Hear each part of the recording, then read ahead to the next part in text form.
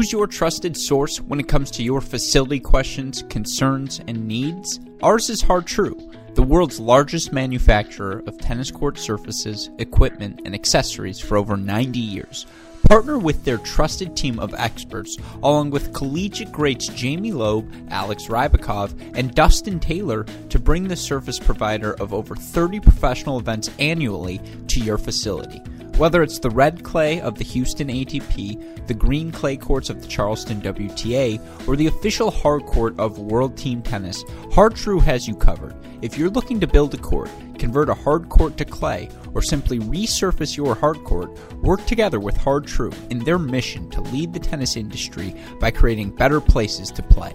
To learn more about their state-of-the-art surfaces, along with their catalog customizable on-court accessories, check out hardtrue.com or call 877-442-7878 today. That's hardtrue.com or 877-442-7878 today.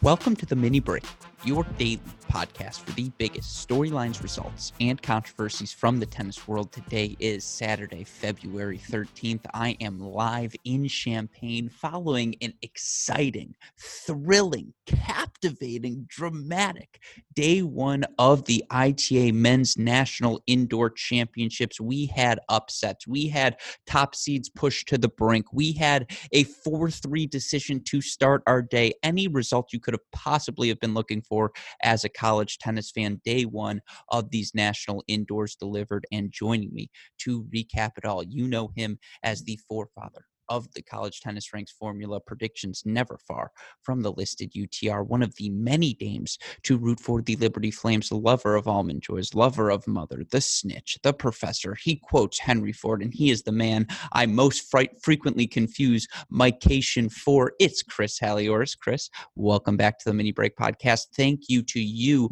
for staying up with me. Your immediate reaction to day one of this event? Just disbelief. I mean, I cannot. The way it finished, unbelievable. What a match to finish the night.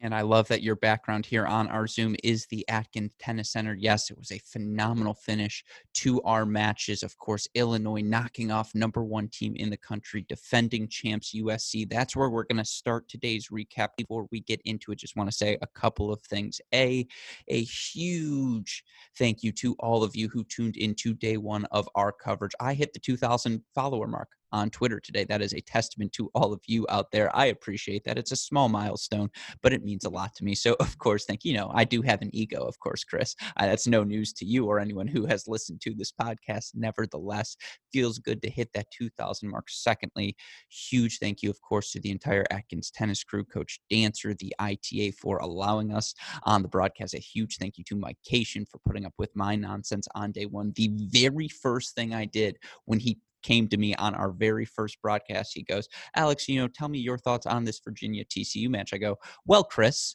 and just right off the bat, it was an issue for me. And I just all day, I was like, I'm so used to having Chris here. And I have to say, I learned more in one day in the booth with Mike than I have maybe learned in my 3 entire years of doing this. It was a delight, but it does feel good to get, and I say this lovingly, Mike, in case you hear this podcast, to get the chains removed, to come on this podcast, give my freewheeling takes, because of course I do have plenty of takes from day one. I know you do as well, Chris.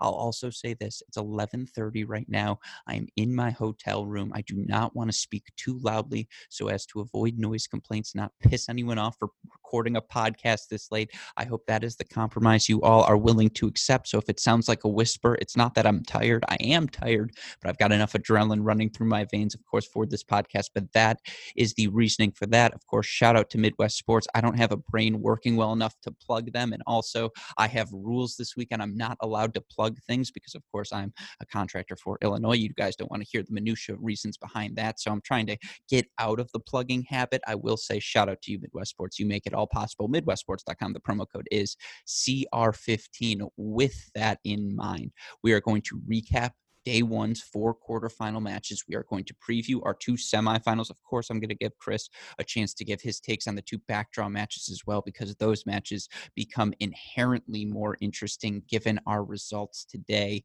With that in mind, I wanted to go chronologically, but when we have the number 1 team in the country, the defending champions, upset on day 1, that's where we have to start. Illinois shocking the college tennis world, knocking off the USC Trojans, not 4-3, not 4-2. No, they beat the Trojans 4-1. They take the doubles point. They get wins in straight sets at the number 3, 6, and 4 positions. I think it's 6 finish first, then 3, then 4, if we're being specific. But obviously for the Trojans, today they did not have more bullets in the lineup. I'm sure we'll talk about that a little bit here. But Chris, I don't even know where to start. I'll let you go first. Yeah, I mean, total shock there. I mean, even when they managed to pull the doubles point off, I think I would probably, like you, I thought, all right, well, they got the doubles point. Yeah, I think that's I even cute. texted you, like, hey, there's the one, because I jokingly said after the TCU Virginia match, hey, we're probably going to see like 4-0, 4-1, 4-1 for the next 3 matches, which in hindsight was 100% correct. Just didn't name the teams that would be on either end, The but other we did thing, get 4-0, 4-1, 4-1 for the final 3 matches. quick disclaimer, if I don't laugh at your jokes, it's because I laugh loudly, but that was very funny. Go on, Chris. Yeah. But yeah, I mean, it was just, not totally shocked to see doubles go down like it did, just because we kind of knew that, just as you had laid it out, maybe suspect in at the bottom of the USC lineup in doubles, and you had thought, hey, Monsi and Kenyatta, they could pull something off, and they played great, and so for them to get the doubles point, yeah, it was, in hindsight, it was huge. Didn't feel like to us it maybe it was going to be so huge at the time, and then they just came out, and you know pretty quickly they got 3 first sets. That last one hung around a while. You weren't sure whether it was going to be 3 or 4, because I think Zeke went to a tiebreaker in the first set, so that one hung around for a while. But just the ones that they put up really quick, you started to go, wow, okay, well, they did this last year with Michigan, but can Illinois actually pull it off? The amount of times I referenced the Michigan match throughout the broadcast, because you kept thinking, don't worry, USC is going to make the push, but we have to start with doubles. And let me just say, I mentioned this earlier, shackles are coming off here. We're going to lay the backdrop, because in our preview podcast, I was, mocked, nay, scoffed at for my saying Kwesi Kenyatta, Sifo Mansi, watching them in person on Tuesday, I thought they were the real deal. I thought they could compete with fellow number 1 doubles teams across the country. They proved that today in spades. But even before we get there, to have Alex Kovacevic at the number 3 doubles position, what a luxury for Coach Brad Dancer. And just simply put, with all due respect to Ludwig Westrade and Ryder Jackson, Alex Banchilla made enough first serves today, made enough returns, that the fact that Kovacevic was just so clearly the best player on the court by such a comfortable margin, that made all of the difference in the end for the Illini. And so, they get the early break on Westrade and Jackson. Westrade and Jackson get that break back, but ultimately Kova, Banchilla get that additional break, and then Kova able to serve it out. And then all eyes turn to the number 1 doubles position, where Sifo Mansi can play, folks. But the story of this match is Kwesi Kenyatta, who is one of Southeast Michigan's own, someone I grew up in the juniors with. Now, he was 4, 5 years younger than me. I'm not going to regale the fact that all of you know what I'm thinking right now, all of you out there, so we don't have to say it again. But, having seen Kwesi play, did I expect him to turn out to be 6'8"? No, but he was awfully successful at Valparaiso. And for him to come, and, he was redshirted last season, had some injuries, we're still working things out. But you talk to Coach Brad Dancer about Kwesi, it, it's not just that he's 6'8" and can bomb serves indoors. There's so much more to his game than that. And you saw how aggressive he played at the number 1 doubles position. I can't emphasize this enough. It wasn't that Kugerman and Smith were off their game, although they were a little bit off their game. They had a ton of break chances that Kenyatta just continued to erase with big serves. But Kawhi and Sifo they crossed so frequently. They played so aggressive. This entire Illinois team played aggressive 2-up doubles. Even Brown and Heck played pretty solid doubles at the number 2 position. If this Illinois doubles team is like, there's nothing, the singles performance, I'm not going to say it was flukish, but we are indoors. The doubles performance feels replicable throughout the course of the season. Yeah, I mean, Kenyatta was super impressive. I mean, it'll be interesting to see him play, going forward, but he looked like he was absolutely playing like a man that had nothing to lose and went for everything. Yeah. I mean, he was just ripping, and it was his day. He didn't miss. So, all the rips he was taking made him look, stellar. Obviously, there's a reason he wasn't, a top Power 5 conference recruit to begin with or something. So I mean, obviously he had to have had a great day. He's had some good development at Illinois, and he's been injured, but wow, I couldn't have been any more impressed with him, not just in the doubles, but then when we rolled into singles and we got to see some of that match, it was the same thing. He was continuing to rip the ball and make most of his shots. I don't mean to be rude to Bradley Fry. He destroyed Bradley Fry today. He went up 2 early breaks in set number 1 and 2 and just held on to those breaks the entire time. And part of this was just, again, it was Kawhi's day. As you mentioned, the serve was landing. The +1 was landing. He moved so well for someone his size at all. I said this on the broadcast. It reminds you of Michael Redlicki without all of the swearing, right? When Michael Redlicki was at Duke and he was just this young, raw, unrefined talent, that's sort of what you see in Kawhi right now. And I mean, to have him at number 6 singles, what a luxury for Coach Dancer. And the most ridiculous part is you can't accuse him of stacking because, 4 first sets for the Illini at courts 1, 3, 4, and number, I believe, 6 for them. And then, Alex Brown was broken once in his match with Riley Smith the entire match. It was 6-4, 6-7, 2-all when the match didn't finish. That one break of serve going to Smith in the first set, although God knows he had chances throughout that match to get the break of Brown. Brown just kept coming up with the goods, but 4 first sets for the Illini. And again, being in the building, you always knew Daniel Kucherman, the Kookie Monster, was coming back, right? And the level of play at number 1 singles in this match, that was a professional level match. But for Sifo and, and especially Kawhi to put those 2 quick points on the board, and then it was just, can Ryder Jackson survive against Zeke? And if you're Coach Brad Dancer, your 5th-year senior, serving for the match or playing the clincher, it was from start to finish a perfect match for Illinois. That's what they needed, and they got it.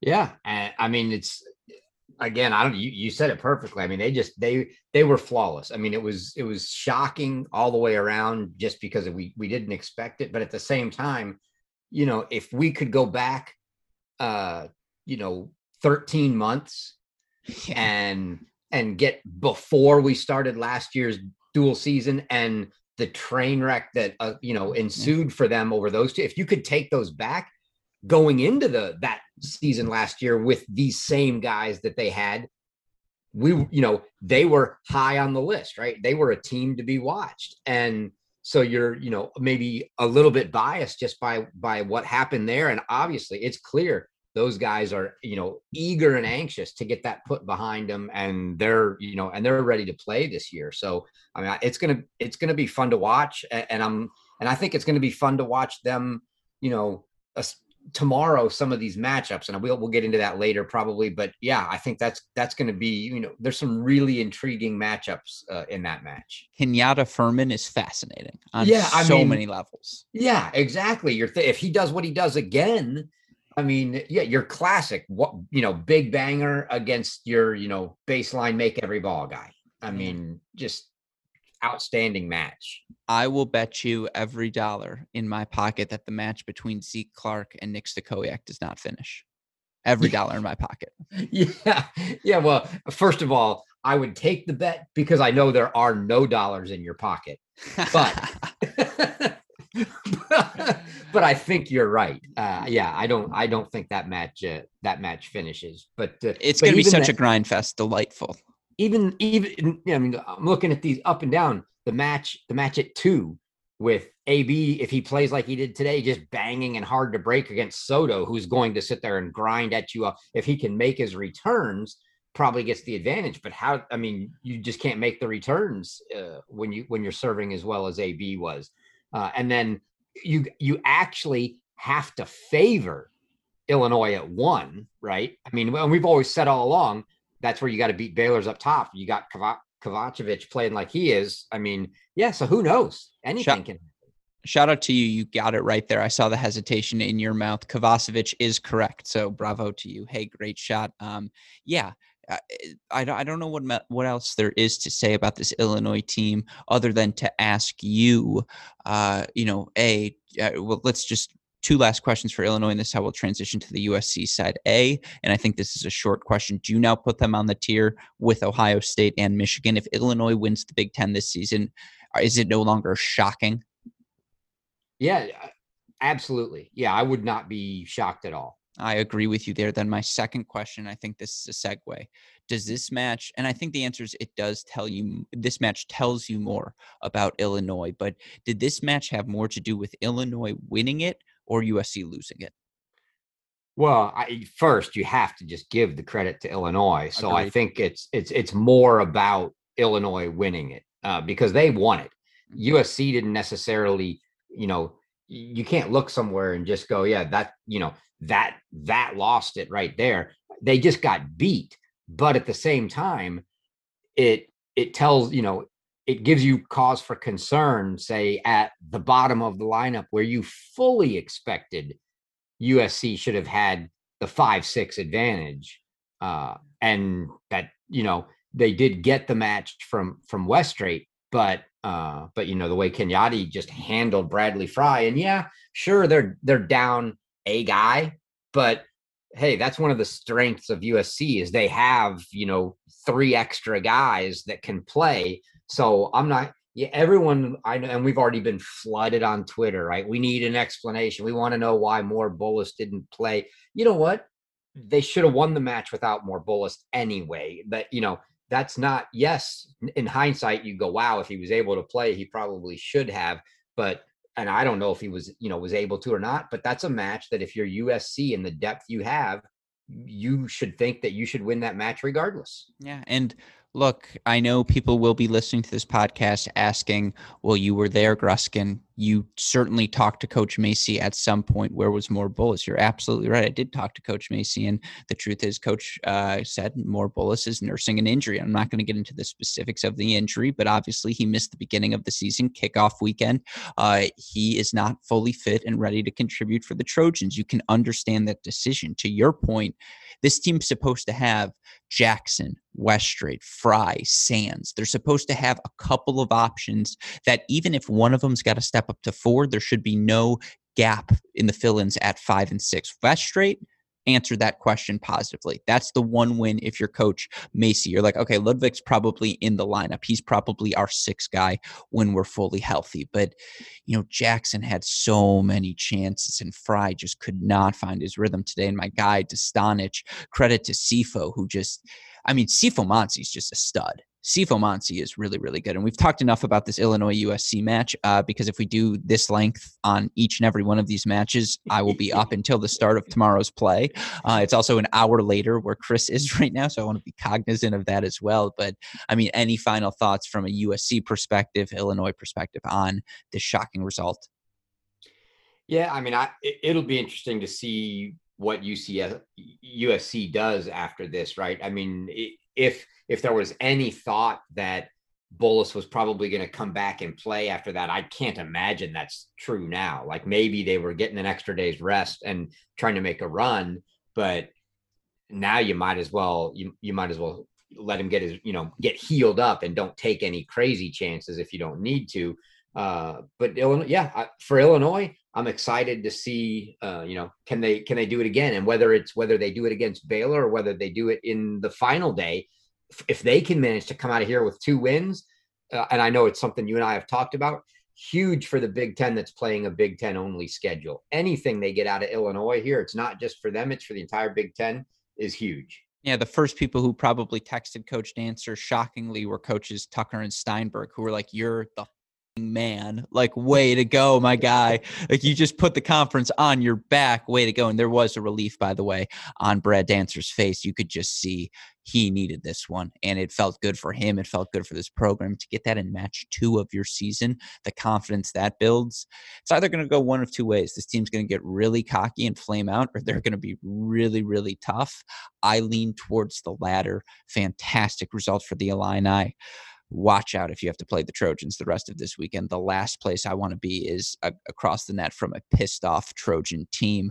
But with that in mind, let's move on to our next match. Again, from here, we're going to go chronologically. Let's start with our only 4-3, or our start, I guess. Let's move now to our only 4-3 result on the day, the result that got all of the juices flowing for this color commentator, the result that means officially, the win at Ohio State was obviously cute, but if you can't back that up, what is it worth? Well, they did back it up at Wake Forest, but then, Maddie, Chris, they're going to cast out. Chris in particular, he's going to pick the Horned Frogs. Maddie's going to reluctantly pick the Who's. I'm going to ride with my Who's till I die.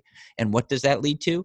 A success, a 4-3 success for this young Who's team. They dropped the doubles point against TCU, a TCU team that, by the way, won 4 singles matches indoors at Baylor. What does Virginia do? Say, please, we want a match in Columbus. They knock off TCU. They win only 3 first sets, but end up getting wins in straight sets from Chris Rodesh at the number 5 singles position. We'll get back to that. They end up getting wins then from von der Schulenburg, from Carl Soderlund at 1, from Gianni Ross at 6, and then ultimately von der Schulenburg with the clinch 6-4 in the third over TCU. Now for TCU, 6-0 in the third win for Famba over Montez Jirasek, 1-6 over Ryan Getz, a 4-3 thriller. Chris, I'm handing you the reins. Where do you want to go with this match? Well, I mean, first I'll just say when TCU took the doubles point, you had to think, wow. It I was mean, over. that was the shot that Virginia needed, right? I mean, if anything, you thought TCU was the team that was capable of taking 4 singles, not Virginia.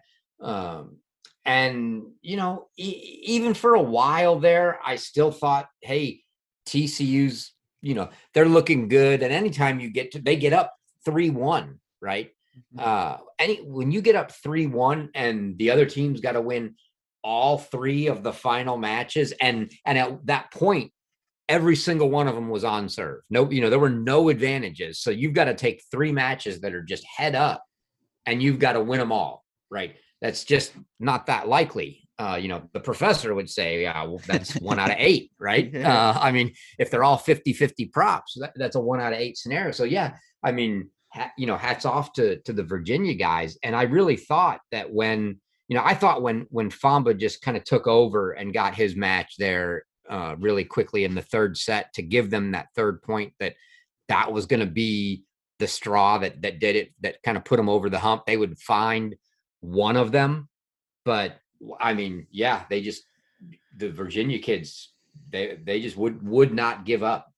The craziest part about this 4-3 decision, TCU by the way, at one point did go up 3-1, and as you mentioned, there was that sort of, I don't want to say finality, but there was that feeling after doubles where TCU, I don't think they trailed at any point in any of the courts in doubles, and they were just taking it to Virginia. They were playing 2 up, they were playing aggressive. Famba and Gray were so impressive at 1. Sander Jung serving bullets at number 2, and honestly, he hit a forehand at Chris Rodesh. I saw the look in Chris Rodesh's eyes.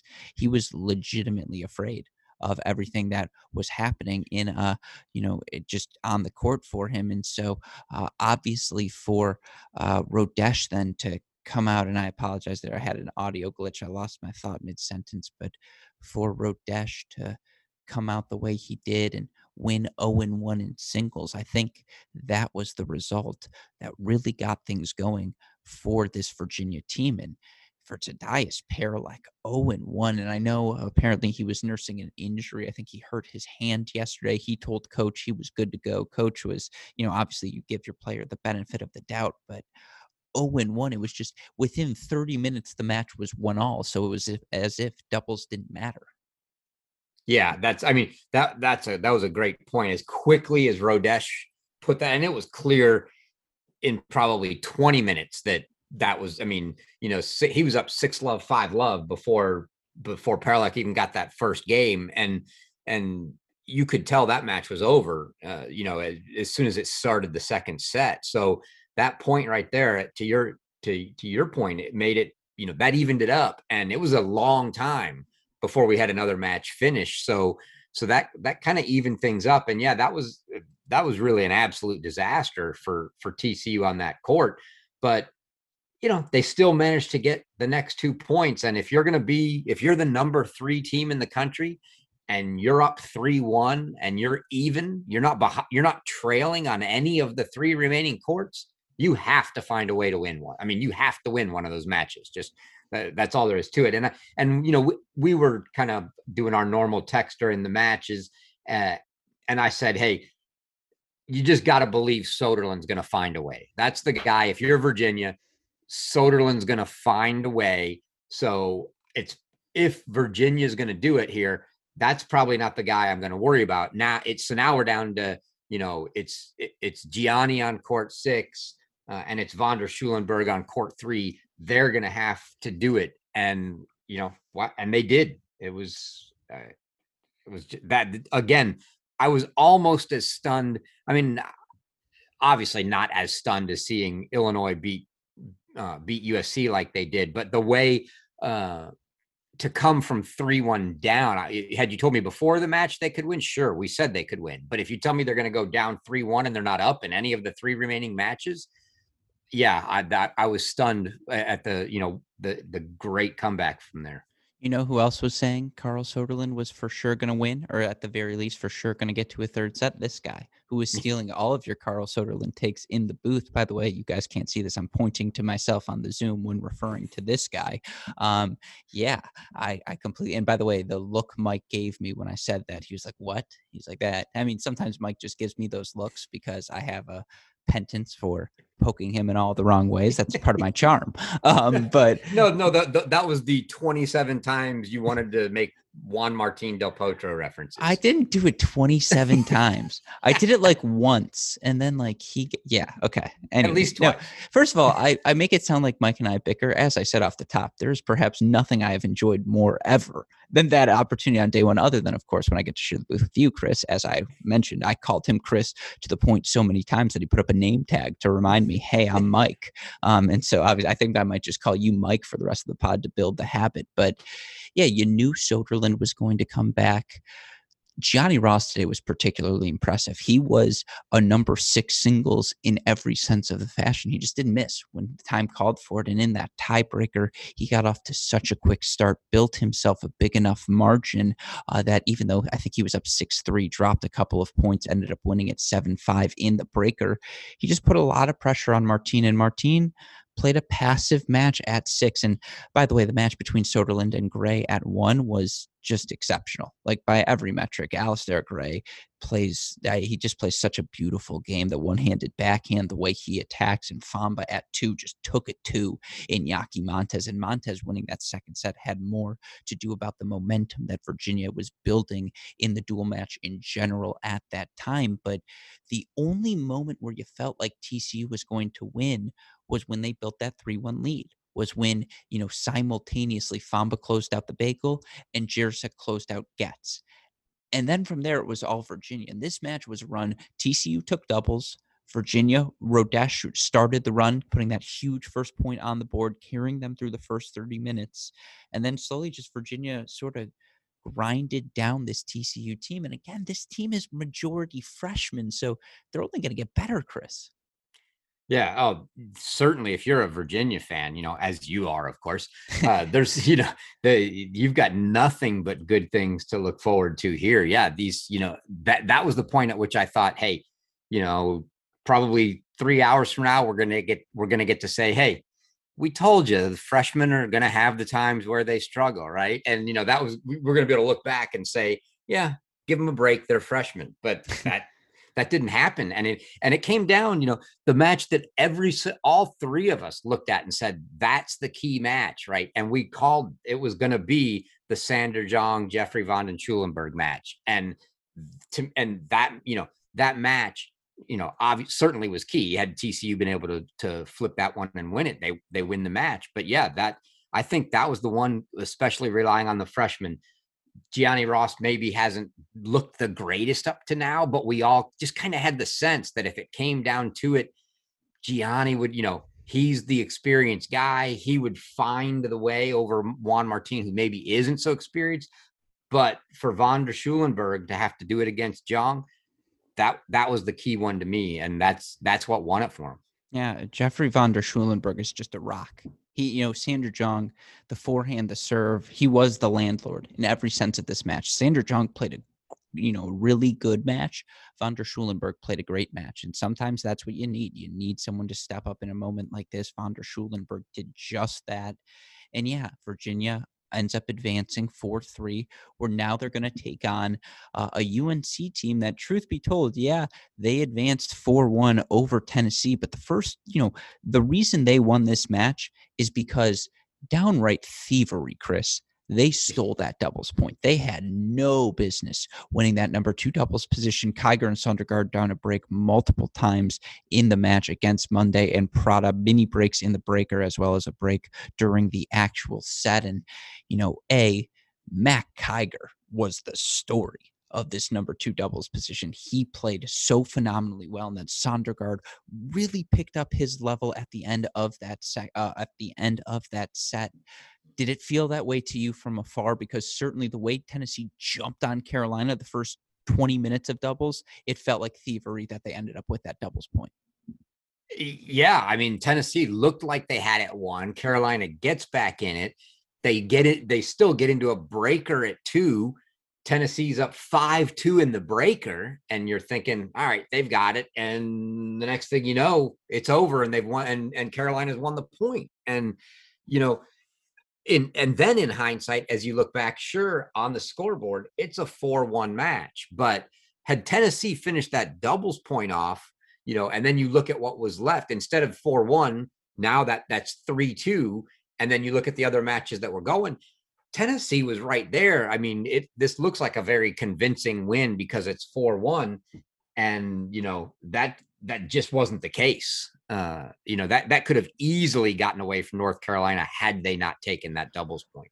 Seguin and Hijikata went down 5-0 in about 35 seconds. And guess what? Rinky Hijikata had yet to play a doubles match here in the dual match season. Him and Seguin, as good as they're going to be, they had yet to find the rhythm. And Hussey and Wallner were just all over them. And, credit to Blumberg and Cernak, who sometimes out there, it looks like they're riding a bike. That's how easy they make the number 1 doubles position work, where it's just like Blumberg's like, hey, I'm gonna crank a big serve here. Will you poach Brian? And Brian's like, will. Am I going to poach? I'm a lefty. Of course I'm going to poach. And that's exactly what he does. And, for me, Johannes Monday is an absolute stud, and he played phenomenal in that number 2 doubles flight. He kept serving and volleying. The aggression he played with, he's the real deal, folks. And for him to knock off Rinky 4-2 in the dominant fashion he did, put a point on the board for Tennessee, that was so impressive. And, Walton, by the way, you were our stats and info guy on the broadcast. Will Blumberg has never been bageled in his college career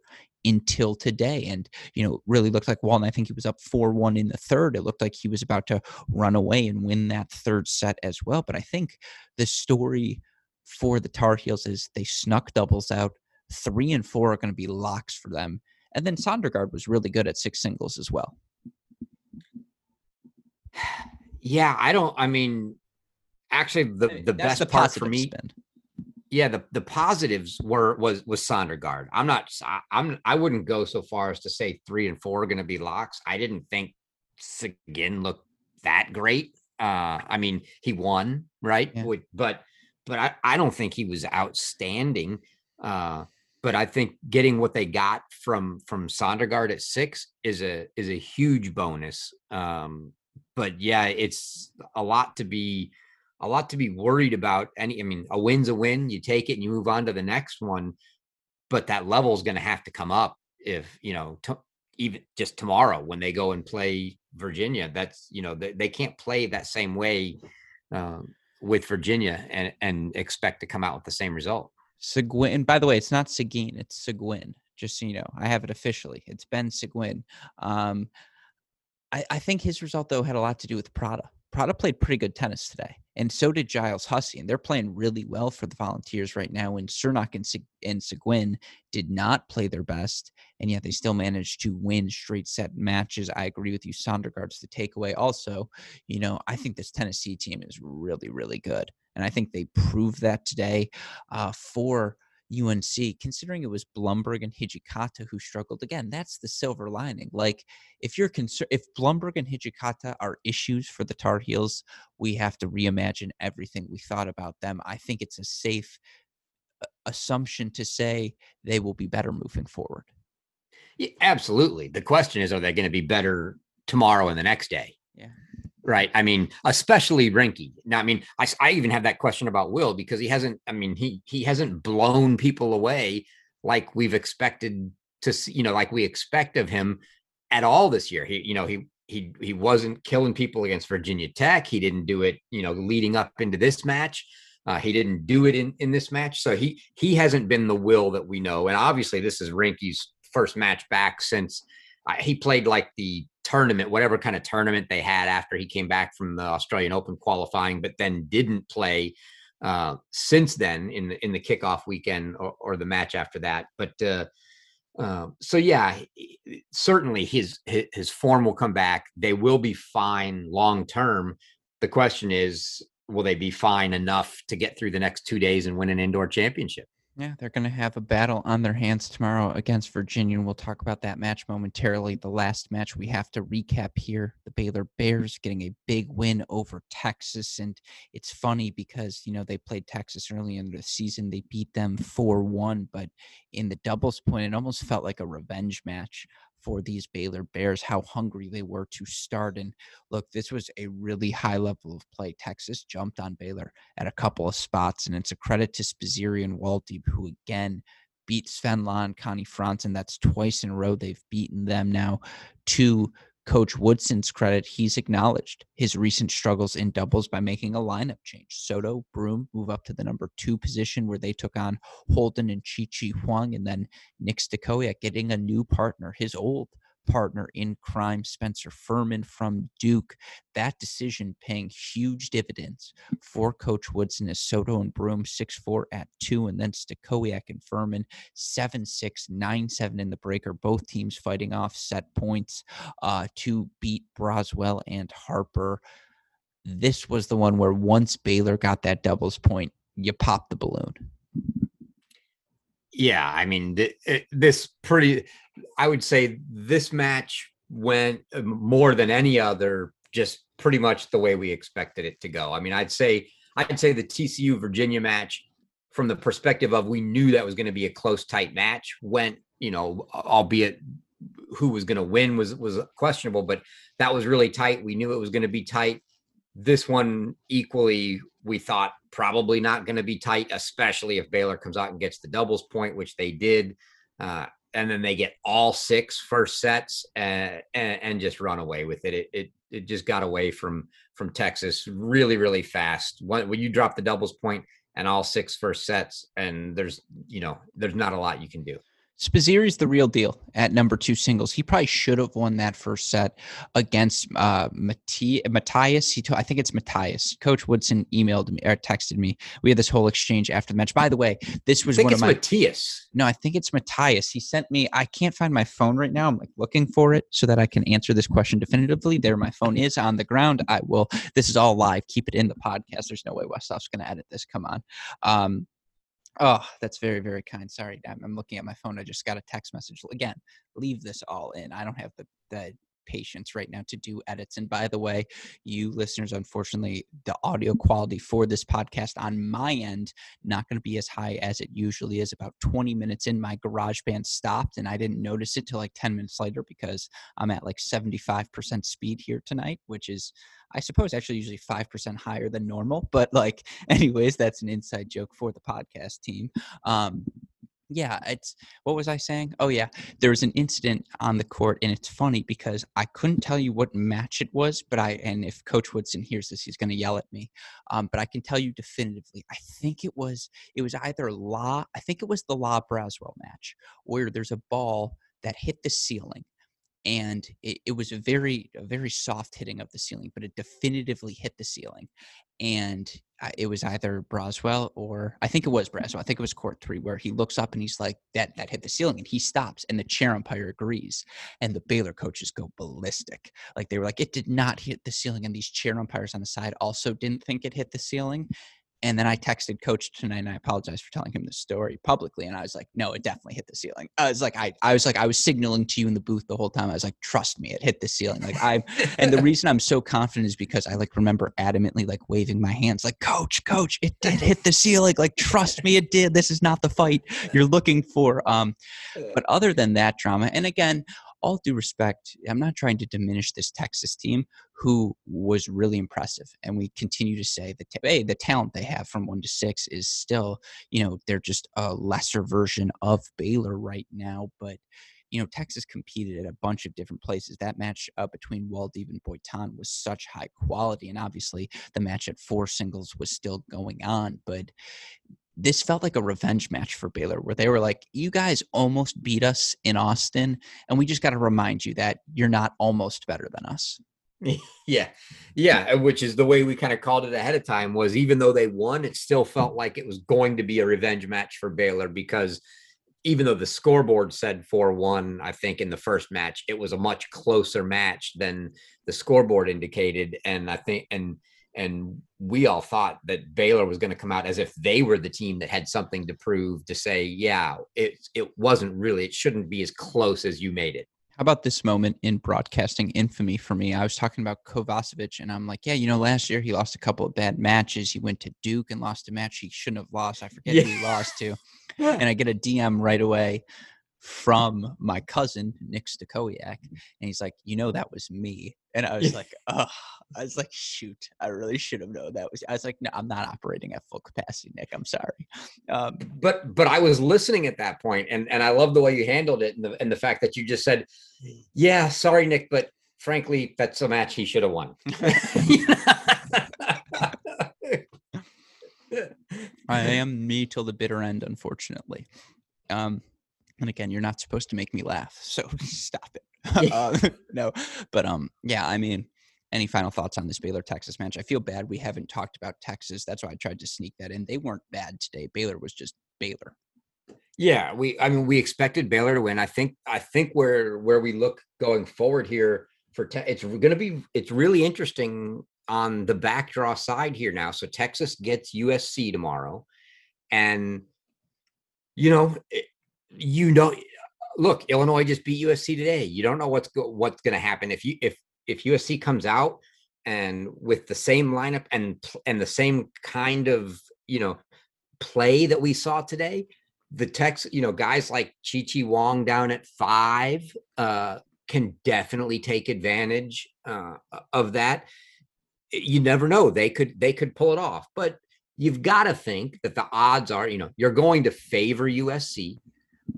So if you're going to, and if you say, hey, we'll take the favorite USC, the favorite in the other match will be TCU. So now you're down to if everything held, you're down to a Tennessee Texas match for which one of us goes 0-3. And that's a rough position. Nobody wants to be the team that comes out 0-3.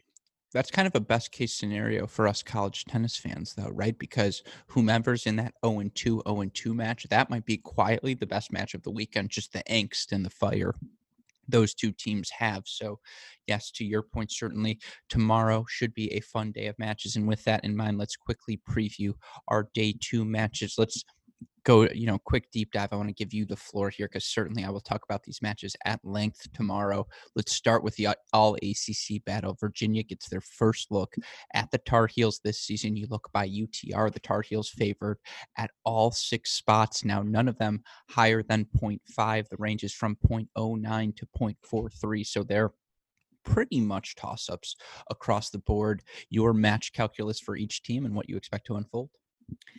Yeah, I mean, you have clearly you've got to favor North Carolina, but it's one of these matches that the from an on paper perspective, you say I'll take Carolina. But if you're looking at who's on form and who's playing well, it's exactly the opposite. Virginia is playing great and they're looking good. And North Carolina's winning, but frankly, just not looking very impressive in doing so. So I think it's going to be a very intriguing match. I have to stick with North Carolina, and I have to stick with North Carolina to win doubles. I mean, Virginia lost the doubles point to TCU today. Like you said, Cernak and Blumberg are just going to be ridiculous. Kiger and Sondergaard are one of the best doubles teams in the country playing too. And then, who knows what the hell happened to Rinke and Seguin today. So that probably doesn't happen again. You gotta like their chances in doubles, which means if that happens, Virginia is down to again having to find four singles matches. Finding four singles matches when you've got Blumberg, Rinke, and Seguin in the top three spots is maybe not quite the task it was when it was Gray, Famba, and Jong. I love those guys, but they're not Blumberg, Rinke, and Seguin. So I think you got to stick with North Carolina, but I'm definitely not saying that one's out of the question. I would not be surprised at all to see this be a 4-3 match or to see Virginia win. From a matchup perspective, things are way better for Carolina in this one. Montez versus Hijikata is going to be a million made balls. That's exactly what you want if you're Rinke Hijikata. No more Famba serve. Get that thing away from me. Cernak is a miserable matchup for Ryan Getz at number 4 singles. And so I think those are two flights you absolutely look at if you're the Tar Heels to capitalize. The other one, I want to see how Chris Rodesh handles the pace of Josh Peck. That's a man playing a boy, and I say that lovingly. Chris Rodesh will eventually turn into Josh Peck, but Josh Peck is a fifth-year senior. Chris Rodesh is a first year in every sense of the word, a true freshman. So that's an interesting one for me, but I agree. At 1, at 3, at 5, honestly, maybe even at 6, Virginia comes in with better form, and this is a rivalry match. These two teams, to their core, dislike each other. Carl Soderlund and Will Blumberg have a rivalry that dates back to 2017. And I'll tell you what, those 2017 NC teams and those Virginia teams, you ask anyone at Virginia, who did they want to play in that national championship match? They'll say Georgia 1,000 times out of 1,000, because against UNC, anything can happen for Virginia, and it's vice versa, the same case. So that is going to be a fantastic match on the day. I'm not going to give a prediction because if I do, I'm going to get an ethics lecture later on. So I don't want to hear the ethics lecture. But Chris, I'm going to ask you to give a. You said 4-2. I think Virginia is actually.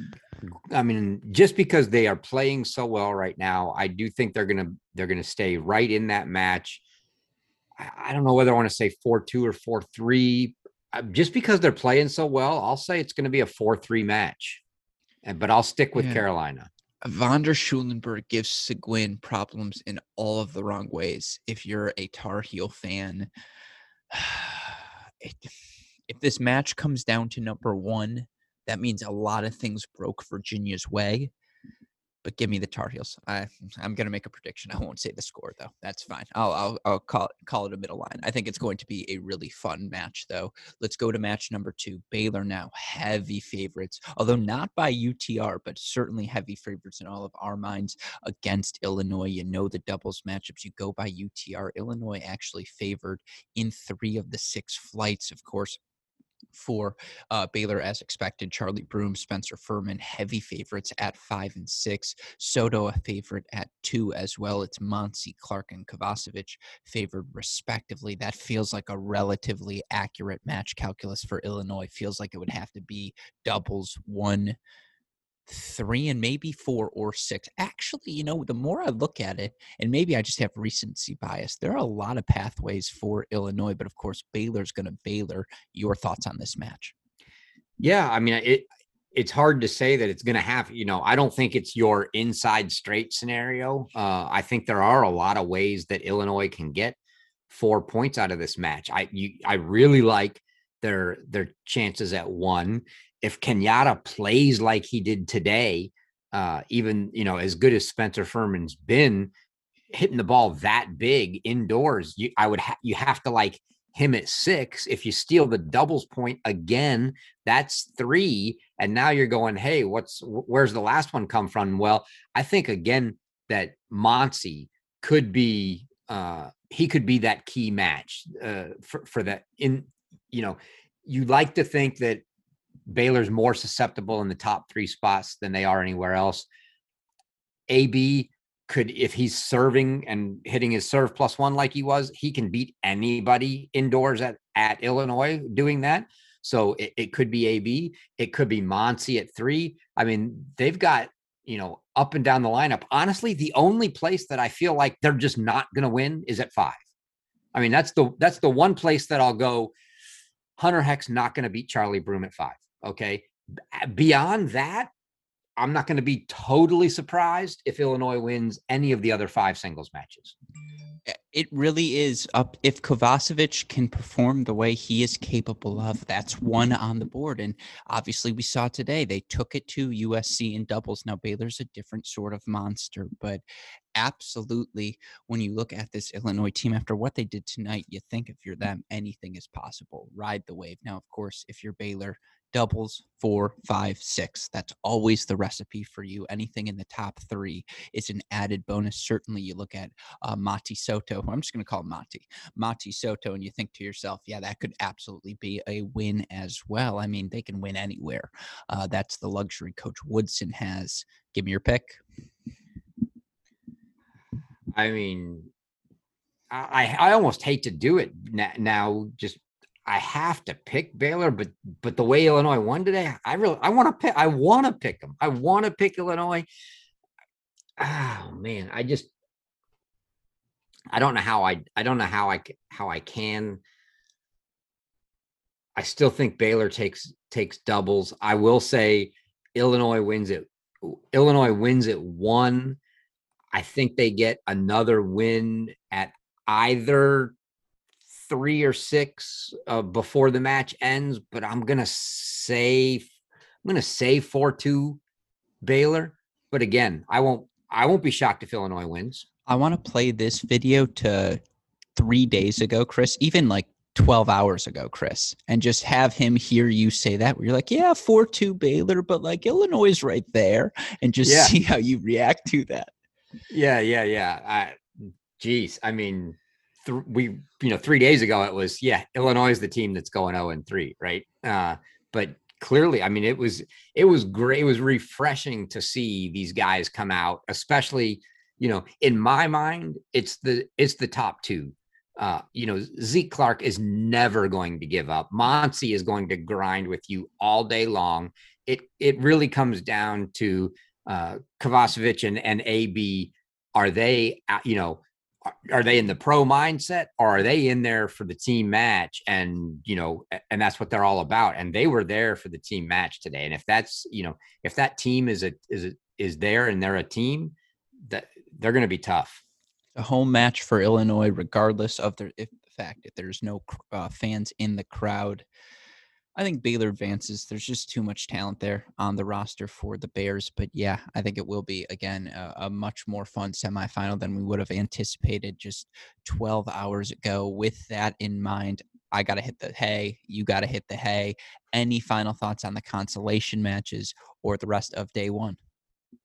Yeah, I think, I think even both those consolation matches are good. I'll be interested to see TCU Tennessee now, because we've all been impressed with Tennessee. So that was a good match today. That they played against North Carolina, even though the score didn't look great, 4-1, but they were up a break against Blumberg and then going to a third with Wiedemann. I think that's a very winnable match for them. So I think that's another good match. So there aren't any of them that I'm not looking forward to now tomorrow, because I think every one of them there's a good chance for a very competitive match. Ready for this? This is my last cogent thought of the night. Illinois is this year's Michigan. Yeah, that's correct. I forgot the thought halfway through. That's when you're really cooked. There was a second half to that thought. Illinois is this year's Michigan, and there's it is. And Tennessee is this year's NC State. I I'm not sure where the similarities coming in the latter one. For sure, I could easily see Illinois this year's Michigan, where they make, I mean, they Yeah. make the deep run, right? Yeah. No, Uh, I mean they have, haven't they? And the Tennessee comp is just veterans who are just really good. You get a professional effort out of them each and every time. yeah. Yeah. So that would, again, it was semi-cogent, I thought. I should say my last semi-cogent thought of the night. But of course, again, we will be picking up our coverage of the action. There it is tomorrow. You can hopefully all follow that action. I'm sure we will tweet out the links on our Crack Racket social media. I'm sure Chris will be kind enough to tweet out the link at some point throughout the day. Of course, you can check the Illinois men's tennis website as well to find all of the coverage. Again, a huge thank you to all of you who took the time to watch today's stream, to tune in, to chat with us, throw me a tweet or a DM, whatever it may be. A huge thank you again to the patience of the two men in my life, Mike. The two men in my life. Sorry for phrasing it that way. The two men in my life, Mike Cation, Chris Halliors, who for some reason they don't look alike, they don't act alike. Well, they do act alike in that they both give me a justifiable, very hard time, but in the good ways. In the good ways. I think that's what it is, because when I think of both of you, I'm like, oh, Chris, or I'm just like, oh, Mike. Hey, look, I'm smart enough to know he's way better in the booth than I am. So all I got to say is, look, I got way more hair, Mike. That's all I got. I would be laughing my patootie off if I wasn't so trying to control my volume. That's incredible. I kept my hat on for this podcast because I'm still too afraid to look. But yes, again, a huge shout out, of course, to you, Chris, for staying up this late. We sincerely appreciate that. And obviously, we're going to get to do this all again tomorrow. So be sure to check in with us at the end of day 2. Apparently, I'm going to be snowed in here Sunday night on day 3. So I'm sure we'll have a podcast then as well. A shout out, as always, to our friends at Midwest Sports, as well as our super producers, Max Leader and Daniel Westoff, who again are edit lists. So I don't want to swear to make him do more work. I'll just say, the sort of job he has to do. But with that in mind, for my wonderful co-host, Chris Halliors, our super producers, Fliegner and Westoff, our friends at Midwest Sports, and everyone involved with the ITA National Indoors, as well as the Tennis Channel podcast and Track Rackets, I am your host, Alex Gruskin. Chris, what do we tell the listeners? At the end of a mini break, I have no freaking idea. We tell them that's the break. And we will see you all next time. Thank you, as always, Chris.